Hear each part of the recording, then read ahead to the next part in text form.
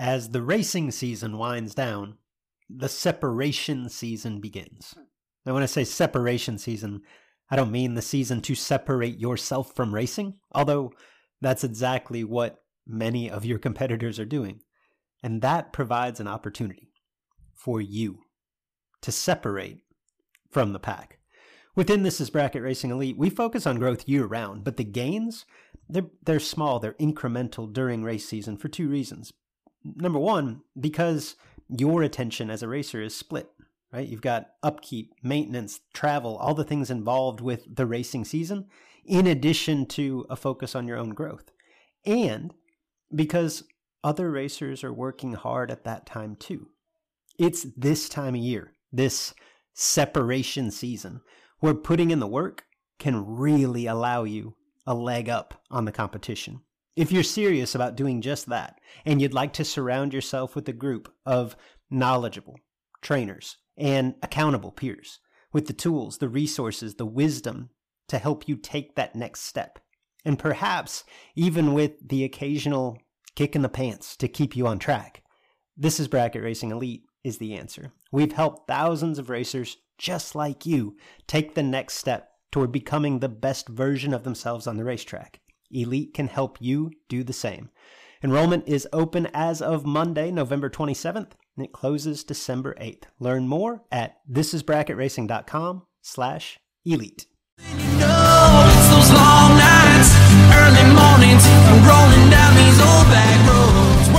Welcome back, or welcome to the Sportsman Drag Racing Podcast, where we sometimes discuss U.S. Olympic athletes, adult film stars, sportsman drag racing. Welcome to those of you watching along live on the Sportsman Drag Racing Podcast Facebook page. Welcome as well to those of you listening via traditional means, wherever it is that you find podcast. I am joined once again by my co-host, Big Jared Pennington. Jed, I've got to say, nothing against that mad ass. He jumped in. He did an honorable job last weekend. We had a ball. But it's good to see you, my friend. It's good to have you back. Well, it's good to be back. I didn't get to listen. Obviously, I was pretty consumed with WFC business, but I did hear a couple of reports that Matt Ass did a wonderful job, which is no surprise to anyone. So I figured my only chance of remaining on the show was to stop him from going back-to-back weeks and just becoming, part of this whole thing. So that, I appreciate you filling in. You are awesome as always, but it's good to be back, Luke. Matt Dattis, I don't think it was on air. I think it was after we hit the record button at the end to turn it back off. I said, "Man, Matt, that was awesome. Thank you. That was a lot of fun." He goes, "That was a lot of fun. Next time I do this, can I do it with Jed?" I would enjoy that. I would enjoy that a lot. I would like to listen to that, as a matter of fact. I didn't even really take it as a slap in the face. Good stuff. Well, Matt's he's a pro at everything he does. So I think he picked a great co-host for last week. And I, at some point, I hope to get to go back and listen.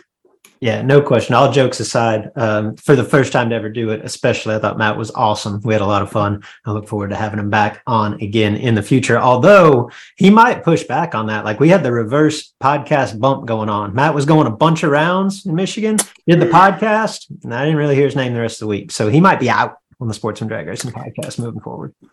Yeah, it must be what happened to me too, Luke. So I get it. I think I got the reverse podcast bump myself, but I'm sure Matt will come out of that slump really soon. Yeah, we've got a lot to talk about. I think it is fair to say that one of the four richest top bulb events last weekend happened. I also think it's fair to say that the most prestigious and one of the richest and perhaps the biggest ever, we'll get into that, bottom bulb race, certainly the biggest foot brake only ever event, your World Foot Brake Challenge. We'll go into all things WFC. We had a big race up in the Northwest that we will touch on as well. Jed, I know that the WFC is going to dominate conversation, and rightfully so, but I do want to start with the main event of the SFG event, at least, the $1.1 million Friday main event, which was won by none other than Travis Laster. Yeah, Luke, obviously I was, again, consumed with WFC business, so I wasn't getting to keep up with the SFG event. There were times I would come in the tower and somebody on the announcing team would have the laptop switched over to that event, watching it for good reason. Obviously a major event on the bracket racing scene, and garnered a lot of attention. And then I don't know when it was, late in the evening. I guess, did they move that race to Friday? My days are running together. Okay. So late in the evening on Friday, I did see that Travis Laster won. Someone else mentioned to me his interview, said his interview was epic. He's a God-fearing man. So they spoke highly of the way he conducted himself in the interview and some of the things he said. So I hope to get to go back and see that too. It's awesome when you're at an event that you're putting on and it's keeping you occupied because your crowd's big, but you do miss a lot of stuff. And I missed that. Travis is an awesome dude, and look, he's fast. I mean, he's real fast. That was cool to see. When Adam Russell won the OG Million a few years ago, I think he was dialed 430 something, and we thought that was fast. Travis Laster snickered and said, no, that's not fast. I think Laster had the fastest car on the property. I wasn't necessarily glued to the live feed yet, but I watched more of this than I have watched a race in a long time. I watched him go 406 at one point. That's fast. Okay. I think it was the fastest car there. And dude was absolutely driving the wheels off of that thing, particularly in the big event. I got to pull it up because we talked about Matt Daddis. Matt sent me a text late Friday night, and I had gone to bed. I think they were down to 12 cars, something like that. And I couldn't do it anymore. I said, Matt texted me and said, did you happen to watch Travis Laster that last round? I want to say it was the round of 12. And I said, no, I missed it, man. I went to bed. And he just texts back. This is verbatim from Matt Daddis, co-host of last week.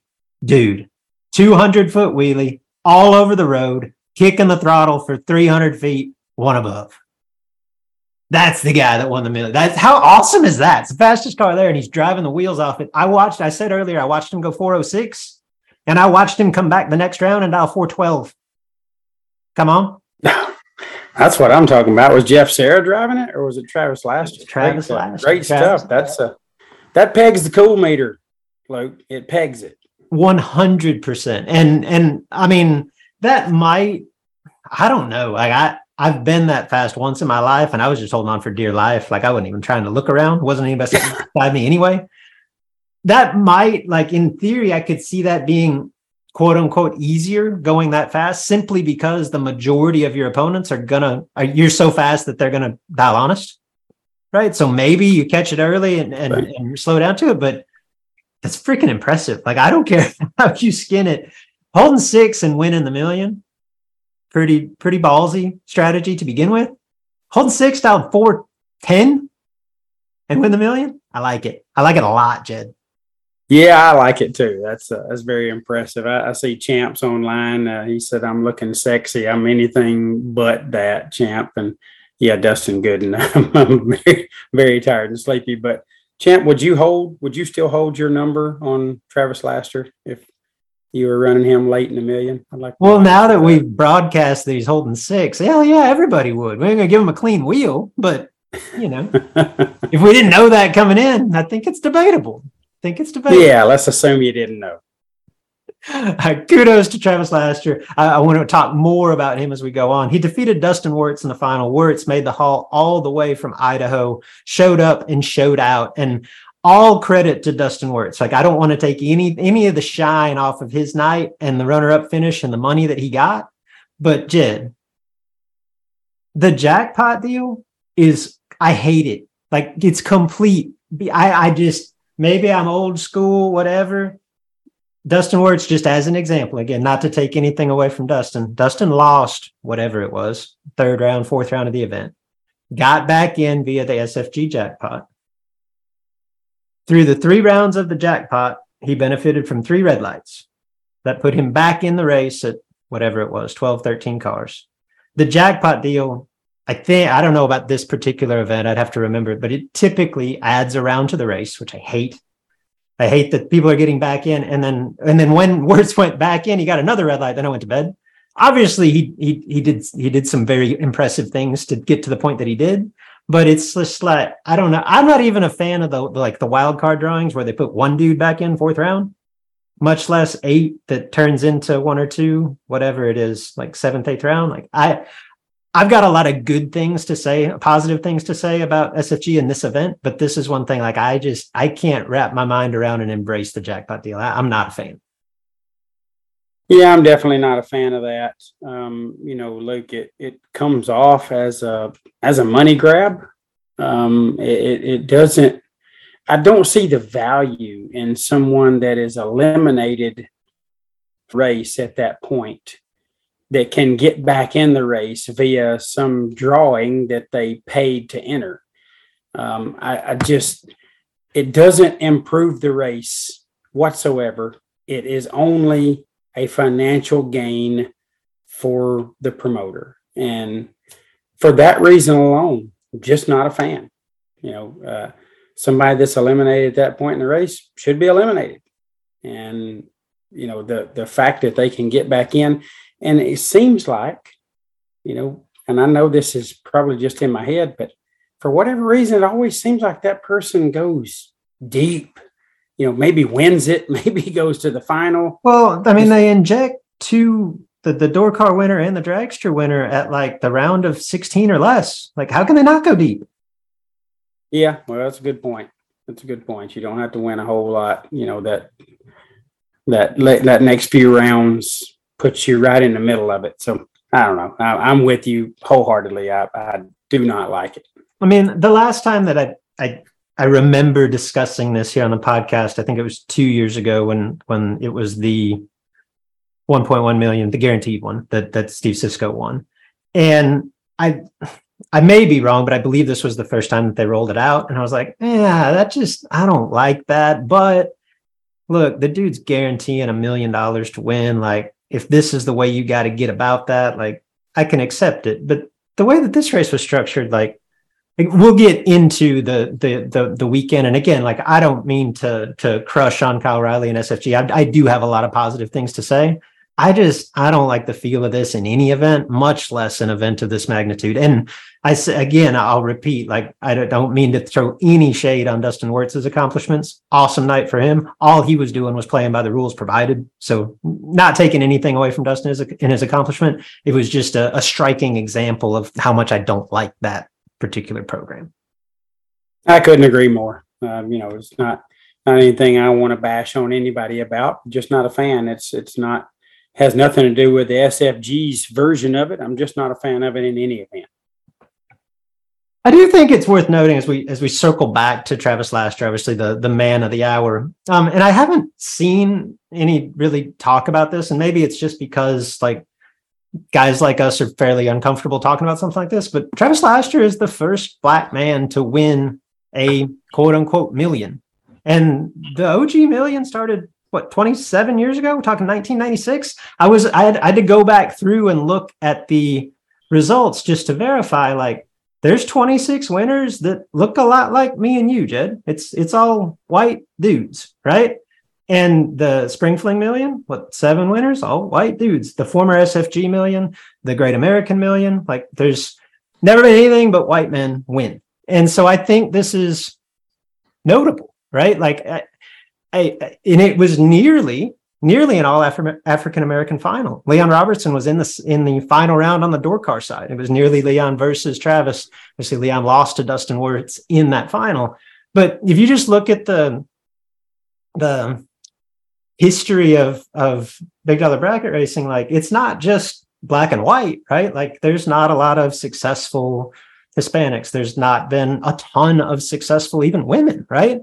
So does Travis Laster's win, like, am I trying to say that signifies a changing of the guard? Like, no, I don't think so. But is it even indicative of an increase in involvement beyond guys that look like us? Not necessarily, although I do think that the participation of competitors that are not guys that look like us has increased since I started racing, right? Whether you looking at blacks, women's, Hispanics, etc. And then specifically at the SFG events, like obviously Kyle Riley is a black promoter. Like I do see more black racers at those events, which I think just makes sense. Like you support, I think it's very easy to support people that you have something in common with, right? So all of that said, like I don't know that this changes anything, but at the same time, like, is it refreshing? Yeah. And if you zoom out from it a little bit, is it a positive thing for our sport? Absolutely, 100%. And then you put on top of that, like you mentioned earlier, like Travis Laster's one of the most likable dudes at the track, right? And then particularly what he said afterwards in the interview that you had mentioned, like, I don't know, it's one of those things that I feel like has been brushed under the rug a little bit, but I think it's worth noting because I do think it's a seminal moment. Yeah, look, I can't help but think if a female had won this event, that it would be blasted. Yeah, right. Across the airwaves. So I couldn't agree more that this probably didn't get the attention that you would think, that I guess you could say that it deserves, but that is expected, for lack of a better word. So definitely find that a little bit odd, especially, when you think about the opportunity for a black man to win or a black female either to win, it's limited because your field is dominated by white males. So obviously people that look like you and I have the better opportunity to win just based on the odds. So, Travis not only becoming the first black winner of $1 million to do that with the odds stacked against you, and then in the style that we talked about earlier, very, very impressive. And Luke, when we think about the impact that a Tiger Woods had on his sport and what that did for the people that look like him, that have the same background as him, and the influx of those people into the sport, I can only hope that this has the same kind of impact. You think about Anson Brown recently, young black man, then Travis Laster winning the next big buck event, the premium race or the main event race. So, hopefully this injects some different people into our sport and certainly shows them that if you go out and perform well, doesn't matter what color your skin is or what you look like or how long your hair is or any of that other stuff, you're capable of getting it done. Yeah, it's interesting. You bring up, like, why is it different? Like, because I do think there's like a stigma around this. We would definitely be talking about this more. Everyone would be talking about this if it was a female. Like, I think maybe it's people like us afraid of saying the wrong thing is the reason that this doesn't get blasted out. Like, I think that's a part of this, but it's just notable. You know what I mean? It's not, don't get me wrong, Travis Laster's no Jackie Robinson, right? Like there's been enough diversity within our sport. Like, it's not like he's breaking ground, but to actually break through and win on this level, it's just, I think it's more notable that it's never happened than the fact that it did just happen, right? So, and I think it's cool to see Travis be the one to do it. I think he's a good one to hold the flag. Yeah, very well said. And you're probably right about, that's a subject that has a lot of potential sensitivity around it. And, we might be fearful of saying the wrong thing, but definitely think that should get a lot of attention, because when it's all said and done, Travis beat the odds. I mean, the odds were against him in terms of the color of his skin, and he got it done, as did Anson. So, both of those deserve a lot of attention for what they're accomplishing. Surrounding the main event at the SFG race, and obviously we'll dive right into WFC, but there's three $50,000 to win races, and I don't think we can talk about them without talking about Shane Carr's weekend. If Travis Laster was certainly the man of the hour, Shane Carr wasn't far behind. Dude put on an absolute show, despite not making any noise in the $1.1 million race. He was in the Dragster final of the first 50 grander, dropped that one to Timothy Thomas. He was in the Dragster final of the second 50 grander. He dropped that one to Donovan Williams. He came back after the million, then won not only the Dragster final, but the overall final of the closing 50 grander, defeated Brian Folk in the final, defeated car owner Donnie Burleson in the Dragster final. All of this, Jed, on the heels of a $10,000 win at Byron the week before. I think it's perhaps like this is a difficult thing to say when you've got a resume that looks like Shane Carr's resume and a career that looks like Shane Carr's career. I think it's fair to say that this is the most impressive week of a Hall of Fame career for one Shane Carr. Yeah, Luke, not knowing all of Shane's history, I think I do remember Shane having some great success that I wasn't there to witness, but hearing about at the Moroso 5-day back in the day. And I'm sure some other events that he's done well, but in today's times with the equipment, the talent, the ability of pretty much anybody in the pits to lay down a run that you just can't beat, this is extremely impressive on Shane's part. Obviously Shane's a winner. He's driven to win. And those final round defeats probably sting him more than the final round win excites him. But that's what makes him this good. The 10K win at Byron and then coming back and going to 3 50K finals. I mean, obviously not the end result final, but the Dragster finals in 2, and then winning the total final in 1. Very, very impressive. I mean, that's a talented dude. And, we get a lot of flack for the whole number 26, whatever thing that when we did our top 25, but obviously Shane is probably a top 15 all time forever pick, maybe even top 10. I know I'm probably going to get myself in some hot water for even saying that, that he's not top 5, and he might be top 5 when it's all said and done. But this guy's had an incredible successful career on the racetrack. He's my age, Luke. I'll be 52 in a few days, and I think Shane's all over my age.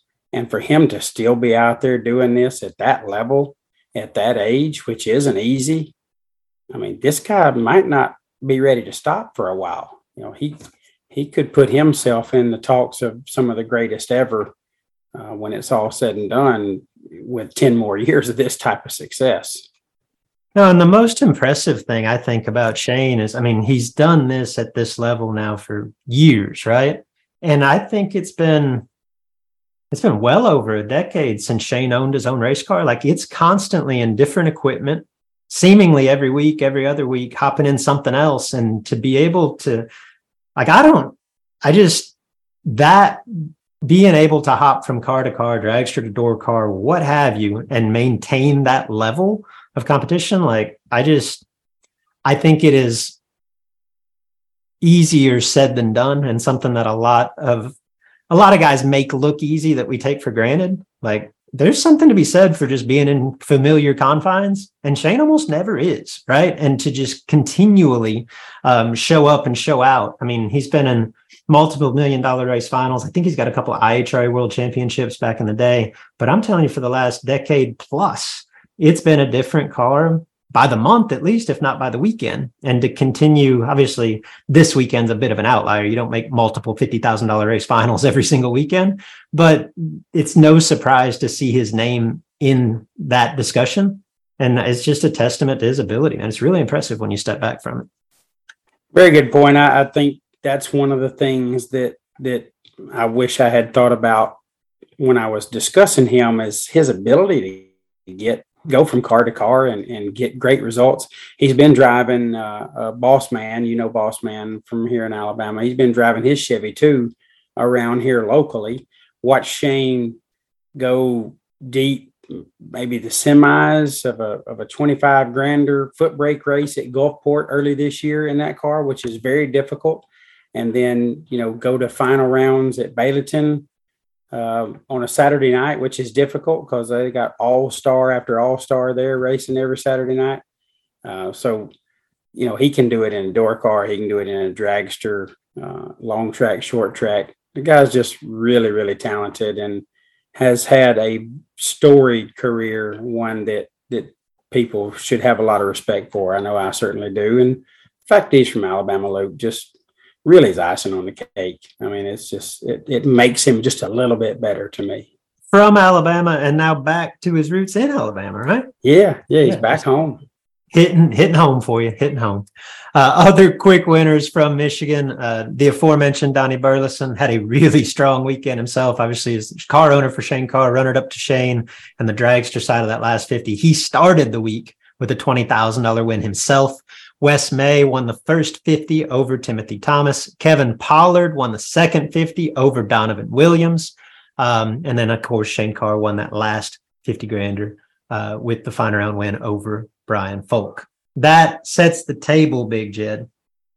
World Foot Brake Challenge. You are a few days removed from hosting what I think is the biggest event of the year to date. May end up being the biggest event of 2023. I'm fairly confident in saying it's one of the biggest, most well-attended events ever in big dollar bracket racing. Almost certainly the biggest no box event ever. The most well-attended foot brake race ever. Congratulations on a wild but hugely successful World Foot Brake Challenge. Well, thank you, Luke. Obviously, Steve and I have gotten a lot of credit for the super large crowd and basically the worst weather we've ever had in 17 years and getting 3 of the 4 winners that we had scheduled or planned to get. That was quite a challenge to get 75% of our winner circles done and completed, but all credit goes to the racers for showing up because they all saw the forecast, Luke, every single one of them, and the Bristol Dragway staff and crew. Incredible job by them.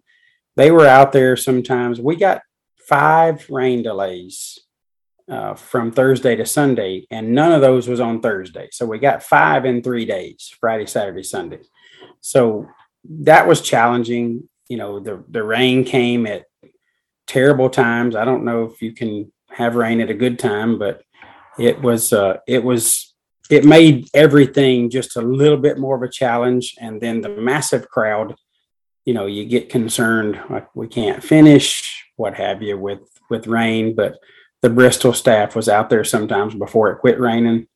We could all see that it was about to stop, and all credit goes to them. This couldn't have been possible without our staff at Coburg Racing Promotions, Bristol staff, and certainly the racers and their spirit and enthusiasm just to even attend and believe in the product enough that they felt like they would get their money's worth. So really, really cool and a full team effort.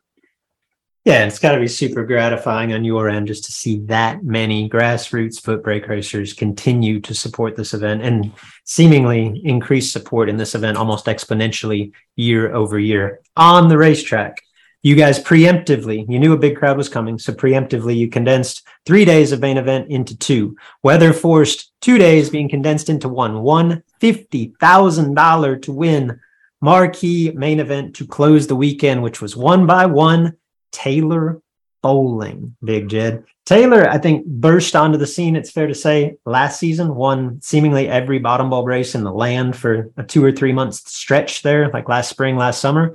And this year, just an incredible season now that we zoom out from it a little bit, highlighted by 2 big dollar, big money final rounds that really could not have much less in common. The last time that we talked about Taylor Bowling, he was runner-up to Lane Dickin in the $100,000 to win main event at the TB Promotions race in Bowling Green. Now, that was a box race. Taylor was letting go of the switch on the top bulb. It had a 128 car field. The entire race was run in I don't know, 4 or 5 hours. Juxtapose that with what he did Sunday. $50,000 to win at the World Foot Brake Challenge, foot brake only, a 500 plus car field, a marathon event of 17 plus hours from start to finish on Sunday. Like, you can't get much. The required skill sets to win those two events should be vastly different. And yet Taylor Bowling possesses all of them. Really standout stuff. Yeah, it truly is, Luke. Taylor entered the race a little bit later than most, and I questioned him when he entered. I said, "Man, you're driving so good on the top. Obviously, in the notes here about the Summer Door Car Shootout, great performance there. Obviously, had a great performance at TB Promotions event at Bowling Green with the 100K runner-up. I mean, silly me, but." I said, "Are you sure this is the race you want to go to this weekend? I mean, there's potential life-changing money available, and you are driving as good as anyone in the country right now." He said, very quick reply, "WFC Winner's Circle is one I've wanted for a long, long time. I enjoy foot braking, and that's what I want to do. And I want to try to get in the winner's circle there. I've been wanting to be there for a long time." And by George, he got it done at 10 minutes till 1 a.m. on Monday morning for 50K over one of the best that'll ever do it in Charlie Lockhart. So very impressive performance by both of those guys. And then Taylor coming out on top of that, 6 dead 6, a super solid lap in the final round. The guys, he's very, very talented, and he is flat in the zone right now. Without question. I think the rounds that I saw, like Taylor 00 was a common occurrence throughout the day and obviously late in the day. And I think Charlie Lockhart, he laid down a perfect run at some point en route to the final, right? Yeah, Charlie did. And no offense to Taylor, because he won the race. He got it done. But I don't think anybody was driving any better than Charlie in totality. Obviously, in the final round, when it was over, Charlie told me right before the interview, he said, I told Shay, his wife, he said, "There's a 30 in there somewhere. I know I'm going to find it." And he found it. He found it at the wrong time when his opponent was 6 dead 6. But with all due respect to Charlie, I'm not sure even the great runs he was making, he was going to beat 6 dead 6.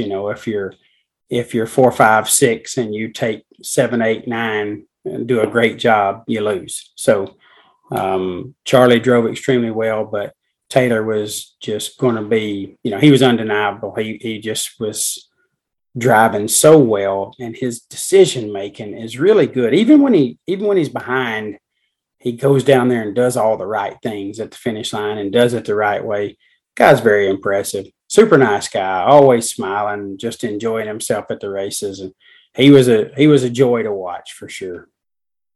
Yeah, you mentioned that the $50,000 event finished up, 10 minutes short of the 1 a.m. curfew Sunday night into Monday morning. The reasoning behind that, it was massive. Did I have the count right for Friday's Gamblers Race? 713?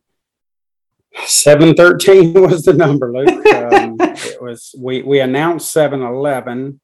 We used 2 systems at Bristol, basically a 1320 Go style laptop setup that counts the runs, and then CompuLink counts them as well. And we reported the number off of the laptop, but when we went into CompuLink, we saw that it was 713, not 711. So does that make a big difference? Not really, but it was super impressive.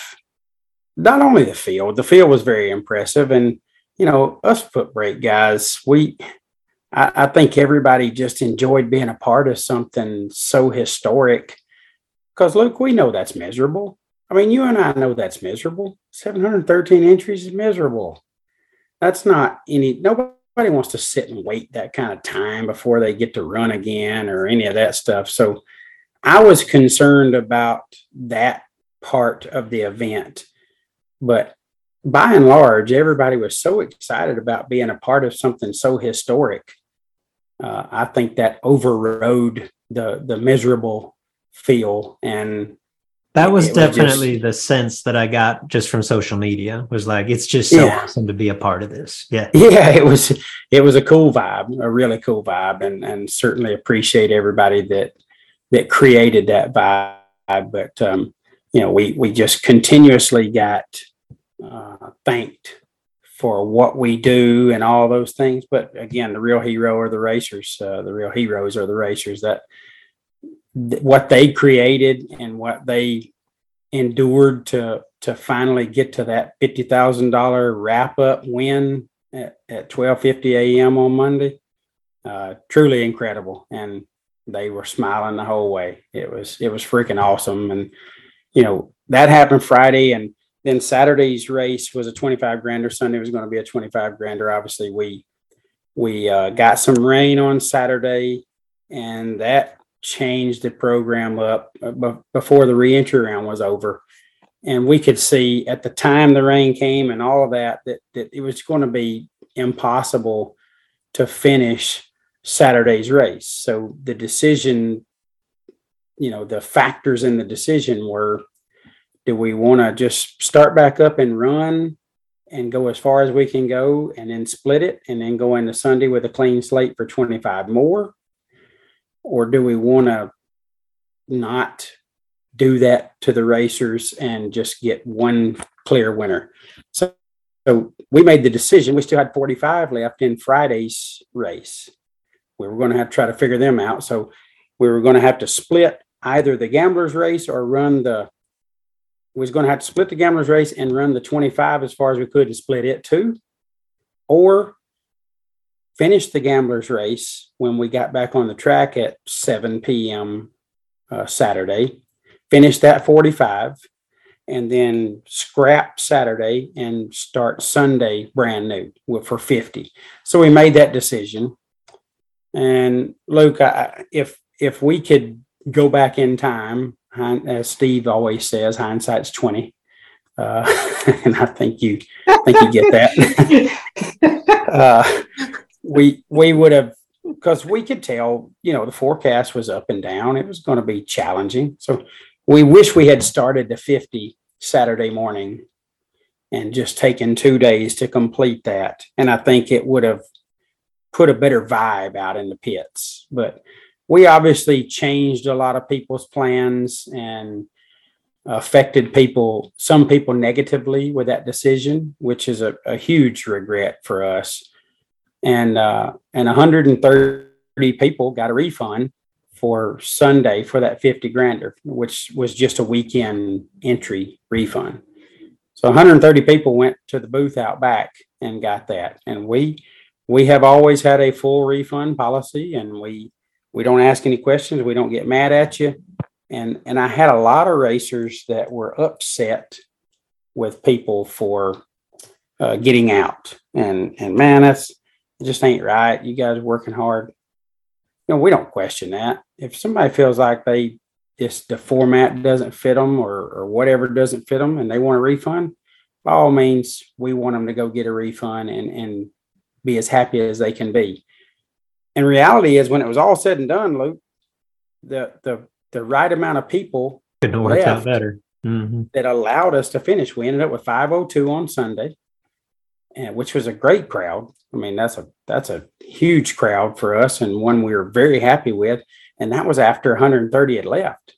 We had 625 entries in Saturday's race that went down first round. So we ended up with 502 on Sunday. Worked out well. We finished 10 minutes before curfew. All's well that ends well. We got 3 of the 4 winners that we had planned. And, we honestly, truthfully, wholeheartedly did the best we could do and made the decision we thought was best. And again, hindsight being what it is, we would go back and start that 50 on Saturday and just tell everybody, look, the forecast is iffy. We all see it. And this is what we're going to do. And that would have had 600 plus in that 50 grander. And I think we would have ended at a decent time on Sunday and would have given everybody a little bit better feel. So we own that. We own that mistake. We made a call that wasn't a bad call, but it wasn't the best call we could have made. And I think we all learned a lesson there. Well, you can't know what you don't know. And Jed, I'm not just saying this because you're my buddy, and I'm not just saying this because I'm staring at you over Zoom like I do pretty much every week of the year. The way that you continue to handle the refund policy, like, that's the reason that 700 foot breakers came to support you. Like, I'm not telling you anything that you don't know. For the most part, you've got a very blue collar crowd. A lot of those men and women had to be back to work early Monday morning. They know that Sunday is going to be late. And when you continue to provide the opportunity to get a full refund, even though you've been there for 2 days, 3 days in some cases, like, Sure. that is the reason that they'll be back. And that's the reason that they came in the first place. So kudos to you guys. Well, I appreciate that, Luke. That's, again, our mission since day one has been that we want to treat racers the way we want to be treated when we're in the pits. And that's one of the things that we put in our foundation, was that we would always offer a full refund for any racing that you haven't competed in. We don't ask any questions. We don't never have denied a refund for anything that was refundable. So it worked out. 130 people left and hopefully got home safely and got themselves back to their regular normal life. And 502 stuck around, competed for 50 grand, and we got that winner. And I guess, again, all's well that ends well, but I guess it was just the way it was meant to be. I mean, many more cars than what we had. We don't finish. We had 2 rain delays on Sunday. So we finished 502 car race with 2 rain delays on Sunday. Again, a testament to the Bristol crew and staff. And we talked a lot about Taylor Bowling and what he did. There were some other winners. Obviously, Thursday, we got off to a really good start with a great day. Had a 335 car single entry gamblers race on Thursday. Paid $5K, and Devin Dudley got that win over Hot Rod Fincham. Deadly Devin Dudley. And Devin, getting another win on the mountain, just an impressive young man. Again, a black man. So, he's a guy that we're accustomed to watching win on the bottom. So I guess doesn't create quite the wow factor for Devin, but he's definitely a very talented bottom bulb racer, regardless of skin color. And he performed very well, basically all days. Went deep into Sunday's program and earned himself the Mike Moe MVP, which is in honor of my late great father-in-law. Devin was named the MVP of the event. We presented all that to him Sunday evening in an emotional ceremony. So really cool deal. Really proud for Devin. Talented young man, represents himself very well. Family's always with him going to the starting line. Just a real feel good kind of vibe around him and his racing each and every time I get to see him. But the 50 grand winners, MVPs, all of that, Luke, no offense to anybody, but none of it compared to Todd McKinney, the father of the late Lucas McKinney, which I think many people remember the story of Lucas passing in a terrible shutdown area incident early last year. Todd got the win last year at Labor Day in one of the 10 granders, which was extremely emotional. And he comes back this year and wins the largest foot brake race in the history of the sport, and does it in front of a huge crowd of friends and family. And Luke, we see the rain come and it hits and it changes all these plans and causes a 25 grander to get canceled and turn into a 50. And you got 45 cars left in this 713 car race that you don't feel like you're going to find a spot to finish it. And when it all shakes out, Todd McKinney is the last man standing after the rain forced us to go back to the gamblers race, which we made a 15K. It was a 10K on the flyer. Obviously, the participation was extremely good, and we bumped that up to a 15K. So Todd wins the 15K gamblers over Cody Barnhart, Cody's a very difficult out, another Bayleton racer that's super talented and a guy that has won did on the miss mountain. it on last show. That was actually a win for me, Big Jed, because Matt and I predicted the winners. I just called Bayleton. So Cody was in. I won. Very good Almost. call. Right. Very good call. Like that was a really good broad pick, and stood a real good chance for you. But Cody come up a little short there to Todd. But the winner's circle scene, celebration, the excitement around that win light coming on, all of that stuff for Todd was extremely incredible. It was wonderful to be a part of, and he certainly talked a lot about Lucas, and God and family and just all the great things that he still has. Obviously, a tremendous loss there with Lucas being gone, but Todd spoke a lot about what's still here, and just a very emotional, wonderful time there in the winner's circle with him.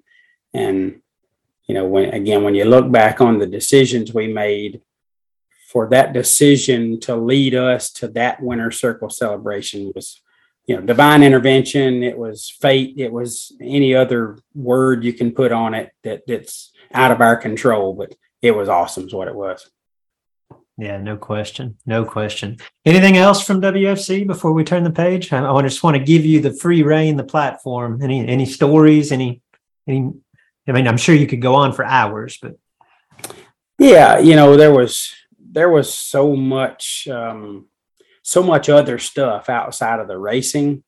But I could sit and talk about that for a long time. Hard Luck Award winners like Joe Hutto, motorhome blew up on the way up there, and stuff like that, and great sponsors that helped us. But really just want to highlight our staff that put in a tremendous amount of work and hours. Hopefully those that were able to kind of watch around it or see Facebook, saw our social media presence. It was pretty strong. Really enjoyed going back and seeing some of that in the last couple of days. Jessica Spears, Cade Caulfield, of course, Paige Hamlin, Jake Hodge did a lot of interviews, Ryan Gleghorn on the mic.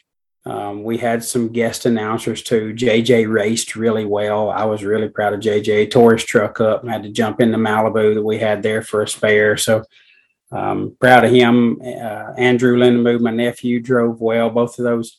Andrew was doubled at 23 in the 50. JJ was singled at 23 in the 50, and they exited all three entries there. But just proud of those guys and the way they raced. My sister-in-law and brother-in-law, Ben and Kristen, my nephew Colt, of course, our wives, Shonda and Jenny Moe, and our kids, Dylan and Sarah on Steve's side, JJ on my side.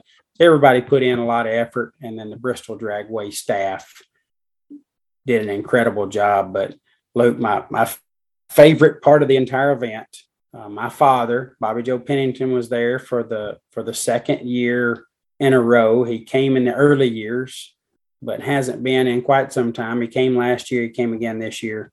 They surprised me with a little interview. They took him upstairs and interviewed him, and give him an opportunity to talk about just himself and me and the race and Steve and all the stuff that he was there to watch. And just a really cool interview that I'm very appreciative of. And certainly I don't even know if it's posted online. I think it's scheduled to go out if it isn't out already, but certainly the highlight for me was that moment. So that's really the only takeaways I have. I could talk about stuff for days, but our ice cream melted. That was quite the bummer. Our freezer kicked a breaker, and oh no, yeah, it had 1,008 pieces of ice cream. We didn't, all of it didn't ruin because some of it was already gone when it ruined, but that was pretty disappointing. So racers, we owe you. Everybody that bought back on Sunday, we owe you, and we'll try to make it up to you with a nice treat next year. But pretty sad deal there. But it created just a full bucket load of memories, Luke, and it was the largest single class event at Bristol Dragway in their history. Wow, that's saying something. Yeah, that is saying something. As the largest, obviously, foot brake race anywhere in history. It was 162 entries larger than the previous record. You didn't just clip it; you beat it by 162. Yes, close. It's close. So it was epic, man. It really was. And I know there's some things we can do better. I've gotten some messages about that, and I'm appreciative of everybody's opinion. And I've gotten a lot of messages full of encouragement, and I'm appreciative of those too. But all in all, just exceeded our expectations and was freaking awesome. Big Jed, the World Foot Brake Challenge was everything that it was cracked up to be.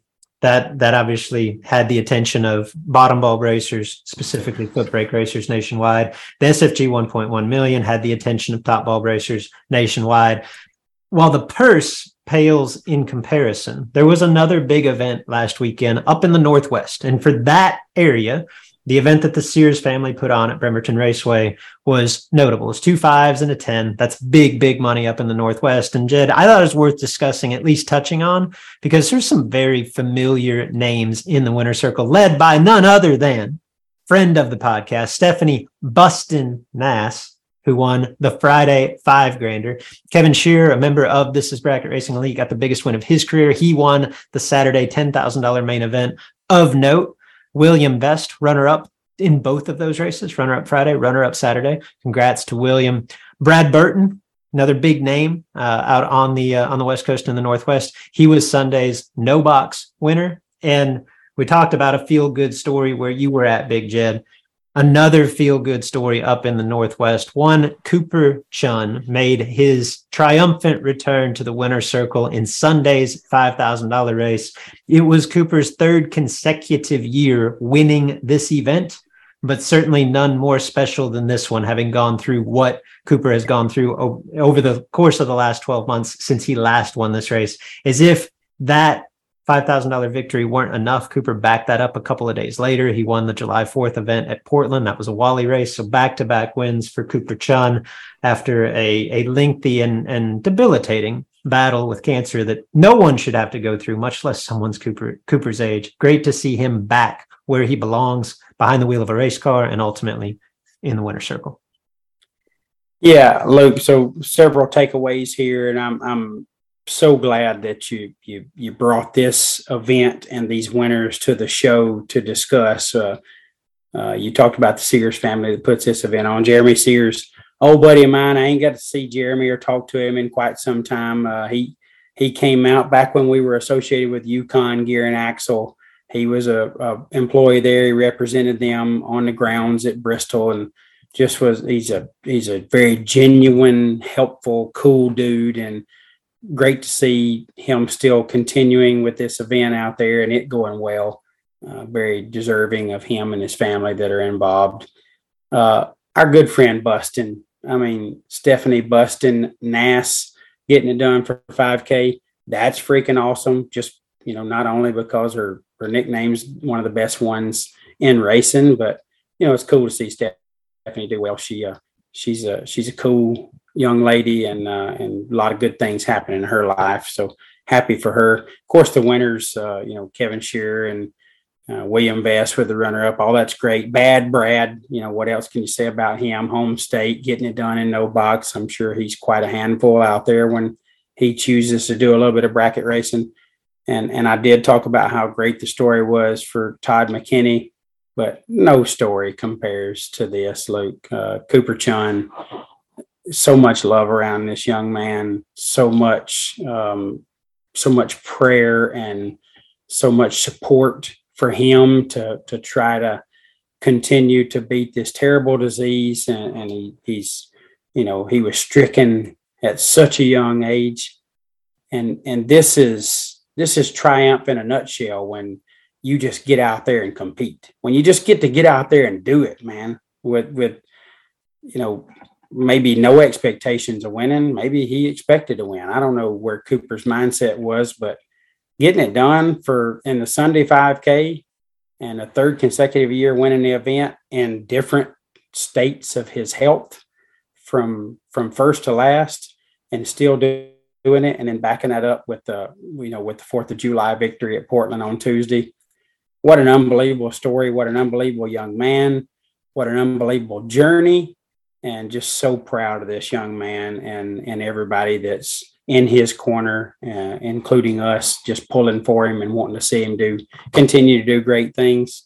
It doesn't get any better than that. So congrats to all the winners, but especially you, Cooper Chun. That's incredible, bud, and really happy to see you getting it done. Could not agree more, Jed. Before we get out of here, I do want to circle back. I want to backtrack and talk a little bit more about the SFG 1.1 million from a big picture standpoint. Like, I think it's obvious. I don't know how much of this you caught. Obviously, you were immersed in what you were doing in Bristol, but without question, the biggest source of discussion from the event was one Danny Hoff and his Tesla, right? And it opened up Pandora's box on electric vehicles in general. Like, that's a different rabbit hole to go down, but I actually, just full disclosure, Danny's a member of This Is Bracket Racing Elite. He was on one of our live calls earlier this week. And so I got a little bit more insight. Like we just kind of let him take over, right? And he told us what we might know, what we might think we know, what we don't know about racing and an electric vehicle, and some of the things that he's been facing and some of the things he's been accused of, et cetera. Like, it's a whole rabbit hole. It's probably an episode in and of itself. But I'm more prepared to talk about it now than ever. I know we've hinted around, we've had some version of the EV discussion, but maybe we table that for next week, because I think next week's going to be relatively slow. I'm ready to get into it. I'm ready to talk electric vehicles. You up for that?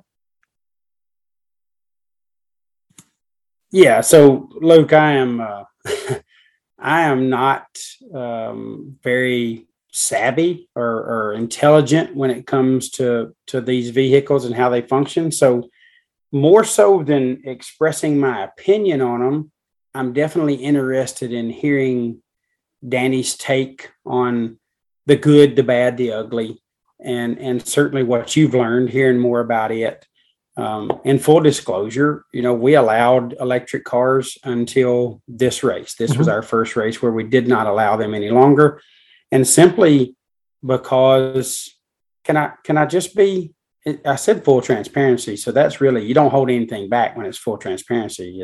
You got to let it all. This feels like, no offense, but, and then you're going to say something really offensive. So full transparency, they're not worth the trouble that you get from people. And I'm just trying to be honest here. I have no problem with them. Don't know how to tech them properly. I get it. Do I think people are out there doing things they shouldn't? Maybe, but I don't think that was happening at any of our events. But the flack that you get for them when the most you've ever had is 3 show up at the track, it's just not worth it. Love those guys. I appreciate them. I wish that we could all coexist, but as drag racers, we tend to condemn what we don't understand. We have convinced ourselves as a community that those guys are doing something wrong because we heard somebody say it. And I don't believe that. I really don't believe they're doing anything wrong, but I don't have a way of proving yes or no from a tech standpoint. So they had to go, and that was the reason. So I'm really looking forward to that discussion. Yeah, no, and that's, I don't even, like, I don't think that you're wrong in making that decision. Like, I don't even know that that's where the debate that I want to have. I just want to talk about the big picture. I'm going to straddle the fence, right? Like, I'm going to tell you both sides of the story, but I want to put it in context of more of, where does this thing go? Right? Like, forecast the future. Like, give me a prediction. How do we figure this out and sort through it? That's what I want to talk about next week. But again, that's more for next week. On last week's show, I told you Matt Daddis and we made predictions for the WFC. We also made predictions for the main event at the SFG 1.1 million. My pick was Nick Folk. Matt's pick was Chris Bear. Both of them advanced to the round of 12. I was feeling good. Nick was actually doubled, I think, the round before that. I'm like, oh, my horse is going to get through. They both fell in the round of 12. And honestly, Big Jed, the quarterfinal round was largely void of a quote unquote big name, right? Kevin Pruitt was arguably the most accomplished racer still standing at that point. My question to you, like the fact that it was not to take anything away from the 6 that were remaining, they're obviously all great racers. Nothing but great racers enters a race like this, but it wasn't Jeff Serra and Gary Williams and Hunter Patton and Wes May, and you know what I mean? It wasn't the quote unquote usual suspects. Is that good for an event like this moving forward? Oh, most definitely good for it. I think the typical. Let me get my quotes in there. The typical winner, the one that, oh yeah, Gary Williams won again, Jeff Serra won again. I don't think that does real good things for car count and participation. And that's, certainly don't mean any offense to those guys. They're very talented and they're going to win their share. But I think people sit back and see that happen over and over and over. And at some point convince themselves they can't beat those racers. So to see people beat them, and then the quarterfinals is a significant number of cars remaining that don't have one of those names in it at a premier event. Yeah, I think that is very good for the sport and certainly will get somebody in the show next time that wasn't planning on going. So I definitely think it creates some health in the sport that we love. Agreed. Speaking in the terms of this particular event going forward, again, I wasn't on the grounds, watched a fair amount of it via live feed, kept up via social media. This seemed to go really well. Like it seemed to be a very well-received, well-run event. The car count for the big show, it wasn't great. It was just under 200 for the 1.1 million. But if I'm going to be completely transparent, Jed, and we hinted toward this, that was better than I expected, right? After last season's event, this event last season, on this show, we largely kind of took up for Kyle Riley and SFG after last year's race where the purse got cut, right? We basically, I don't want to say defended, but gave some reasoning behind it and gave props, I think, where credit was due. And in that moment, it felt like that was largely the way that the racers felt. Was like, yeah, like we're in support of whatever you got to do. Like we don't want to see SFG go away. If that means the purse gets cut a little bit, like I don't want to see anybody lose money, right? In the time since then, it felt like the tide had turned. Like the public sentiment was more against SFG. And my impression again was like, man, I just don't know how this is going to go. And when I heard that the 50 granders weren't knock it out of the park, I think it was somewhere between 300 and 330 entrants, something like that in those races, my immediate thought was, oh God, what's going to happen in the million? And my thought was, is he going to take a beating here? And I studied the flyer really for the first time. And I completely had it backwards because the way that they've structured these events from a racer standpoint, those 50 granders are tremendous. Like the payback, the round money is through the roof to the point that I didn't go through and completely do the math. But if those races were profitable at 320 cars, they didn't profit much. On the flip side, the big show, the million, couldn't lose, right? It was the opposite. Typically, traditionally, your quote unquote $1 million race weekends, from a racer standpoint, the most value, if you can afford it, is without question the big day. It's entering the million, right? And the other races are where the promoter like hits a home run, right? And doesn't, there's a ton of cars for not a ton of payback. Yes. This was the opposite. The way that the million itself was structured, that there's a $3,000 entry fee, which we had talked about previously. Like that's not unprecedented. But when it's been done before, the minimum is huge, right? It was $3,000 to enter the guaranteed million. I think it's $3,000 to enter some races that have paid $500,000 minimum. Well, the $3,000, I think, is very easily digested if you're racing for that type of prize at the top. This one, the way it fell, it's $3,000 to run for $250,000, and like, not that $250,000 is not a lot of money, but I think you had to make it down to like 12 cars just to get the entry fee back, right? I mean, it was, when you looked at it when you kind of broke it down, you're like, oh, like the 50s were awesome from a racer standpoint. The million, not so much. But fair is fair. And I said, I led this show by saying, like, I've got some praise for SFG. That $50,000 race format is a massive, massive value to the racers if it continues. And overall, like, again, as someone that wasn't there, I feel like this was a pretty significant comeback. You know, after last year's million, like Kyle Riley and the SFG team, they seem to still have tremendous loyalty, a very loyal following of people that have followed him through all of this. And like I said earlier, how much I despise the jackpot program, but one of the knocks against it was, and it just feels dirty. It seems like Kyle's guys or the big names always win it. Like, obviously they heard those rumblings too. They made a very conscious effort to make those drawings like very public, right? Like that was something that all racers could see. We're going to pull 8 names out of a hat. Like, and every feedback I got was like, that was legit. Like, you may not like the jackpot program, but the way they do it can't be questioned, right? Like, I just feel like they made a lot of strides in a positive direction to recover the reputation of something that I thought had been tarnished. Yeah, Luke, I mean, obviously I didn't get to watch the event that close. I certainly haven't studied the flyer or know any of those details. I know that Kyle has been promoting, or his team has been promoting, massive round money. And obviously that's where the 50s come into play, in your opinion on the 50s and how racer friendly they are. So yeah, it's not just a marketing ploy. Like, the round money is tremendous. Yeah. So, obviously that type of stuff generally generates a lot of interest and certainly participation. It's debatable on the total number that he had, if that's kind of what he expected, or, was he thinking more 500? I mean, obviously if you felt like just at quick glance, it was profitable, but didn't blow it out, I would think he was probably hoping for a 500 number more so than the 330 number.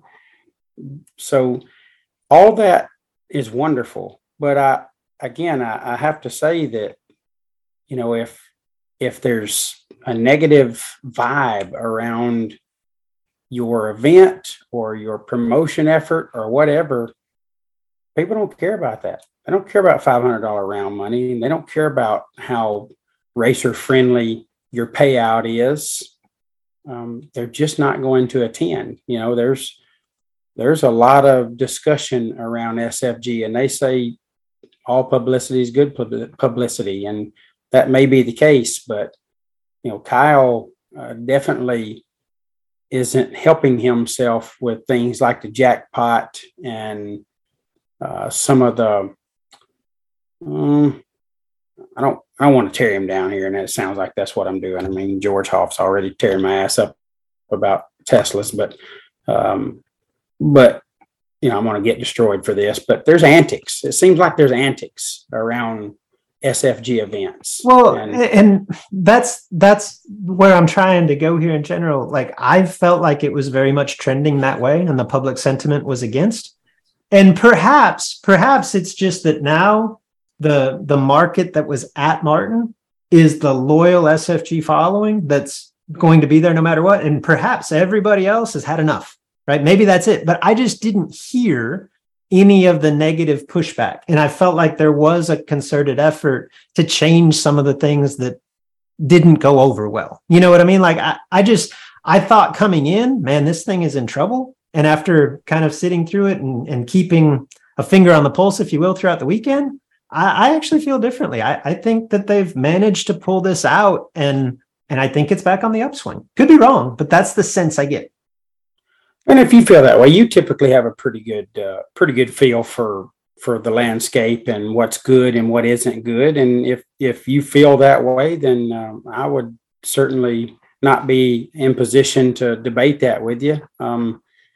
His purse and entry and all that stuff's wonderful. It really is. I mean, Kyle has done very good things for our sport, very good things, really changed a lot of the way that our sport has happened from the time he came into it as a promoter. But you're only going to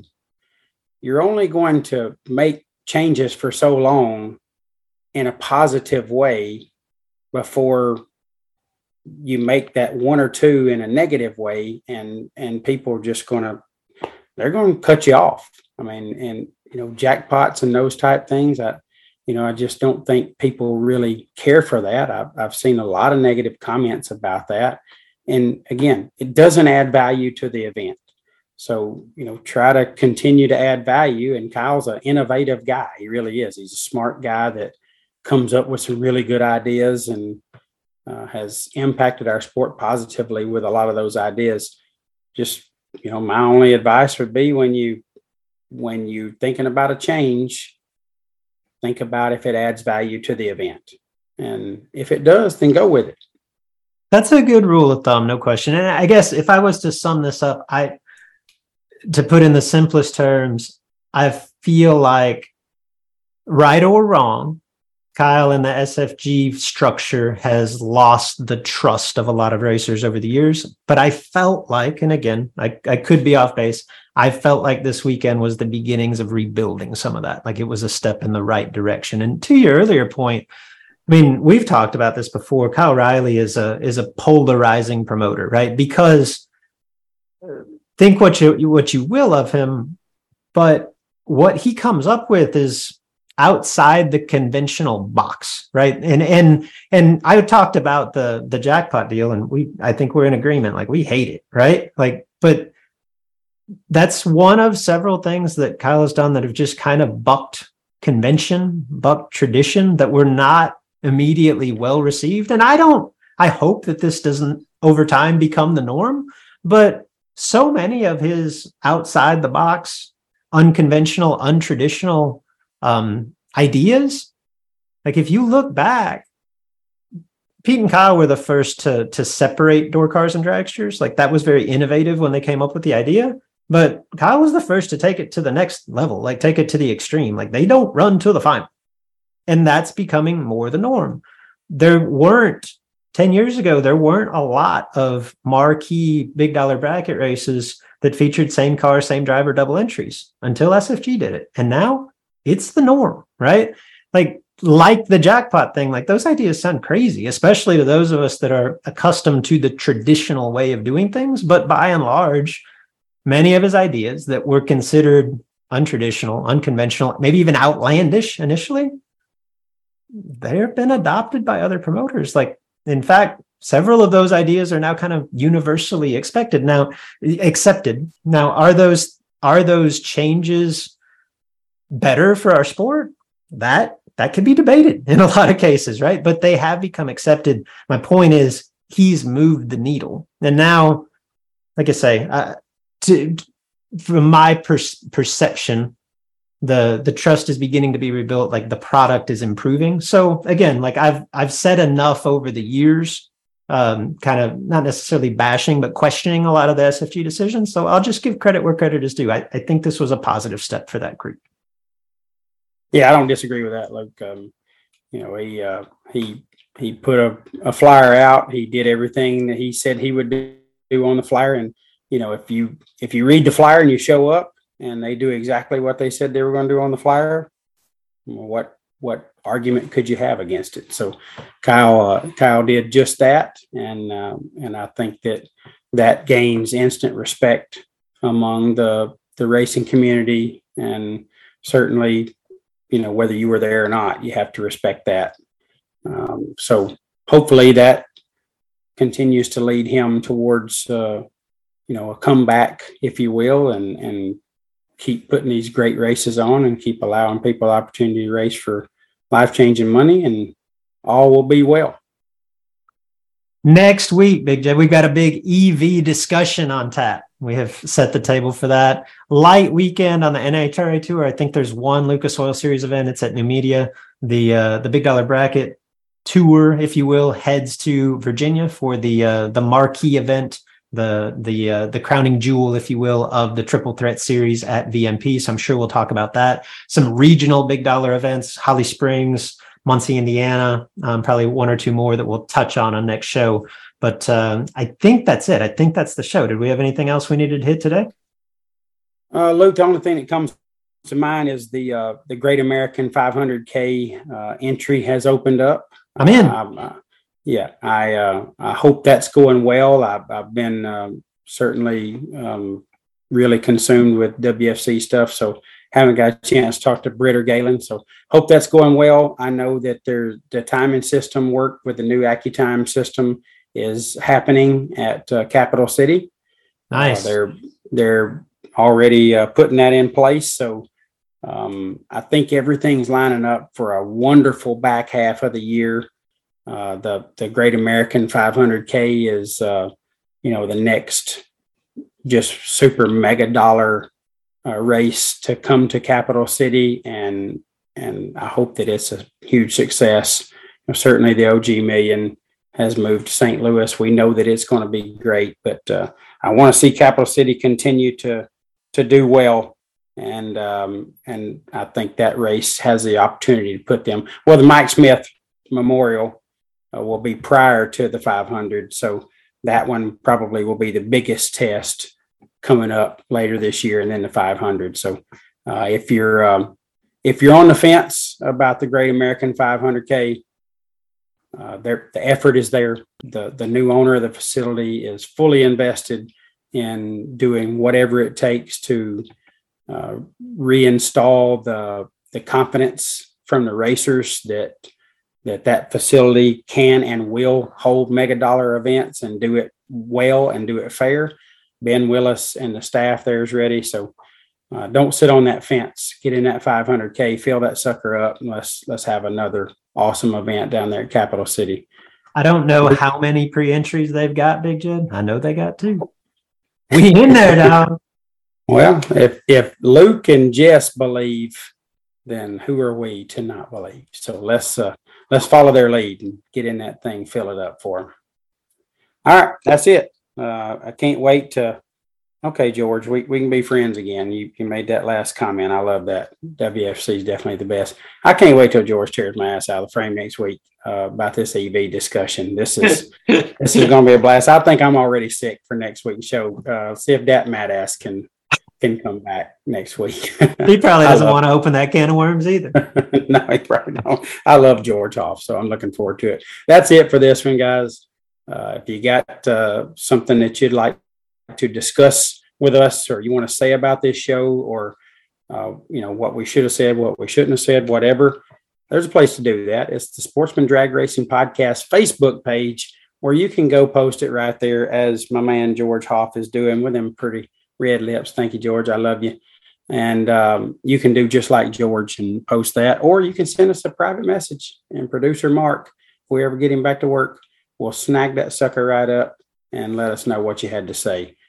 Luke, I've seen you look down at your pad a time or two. I feel like there's some shouts in there somewhere. Shouts to Teslas. Shouts to number 26. Shouts to hindsight. It's 20. Shouts to the one, the only Bobby Joe Pennington. He of the burnout under the Atlanta Dragway Tower. He of the running over of the dog. Oh, yeah. Bobby Joe. And most of all, last but never least, shouts to Stephanie Bustin Nass. What a great shouts wrap up right there with our friend Bustin. All right, guys. Luke and I are also active on the Twitter. Luke is at Luke Bogacki, Bogacki. I almost said Luke is at Bugacki, but it's Luke Bogacki, Bogacki. I am at JP11X. We'd love for you to tweet at us or just contact us on our Facebook page or whatever. We need to hear from you, folks. We need to know you're out there.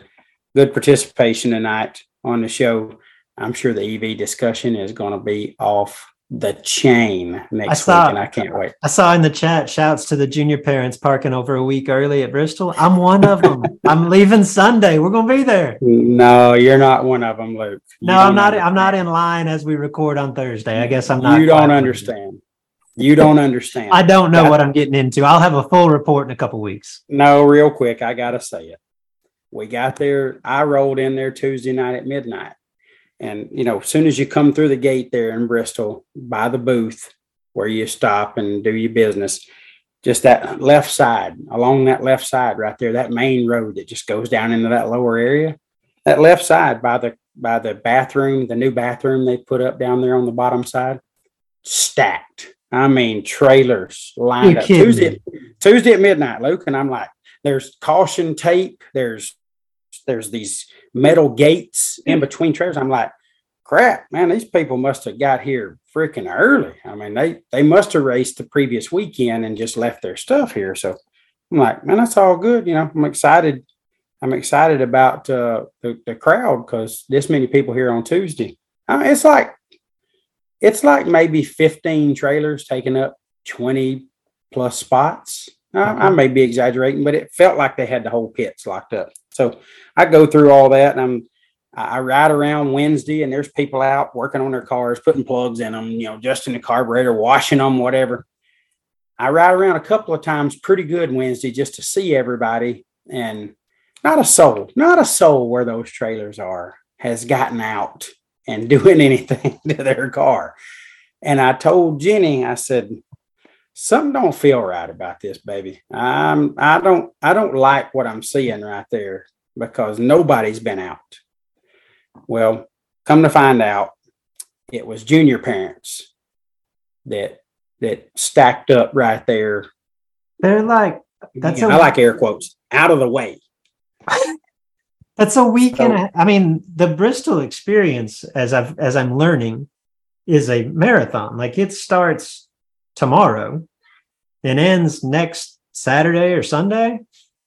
Okay, but my point here is it starts tomorrow. This line was there a week and a half in advance of a week-long junior dragster race? That is correct, Luke.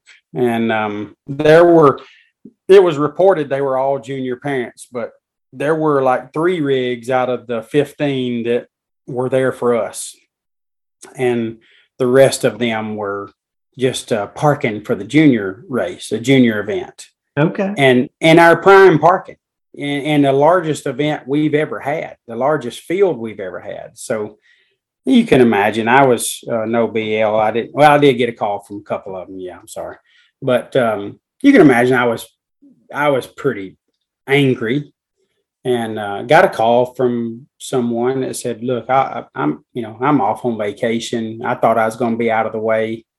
I'll just buy an entry and you just charge me for a weekend entry and we'll be good. And I was like, no, the value is not in selling you an entry. The value is in the people that actually came here being able to park in a good spot and enjoy themselves. There's the value. I don't need to sell you an entry. I got done sold more of them than I ain't sure I can handle, so what I need is that spot. So we did end up getting some clarity and some stuff moved around and helped us a lot. But we definitely will handle things a little differently going forward.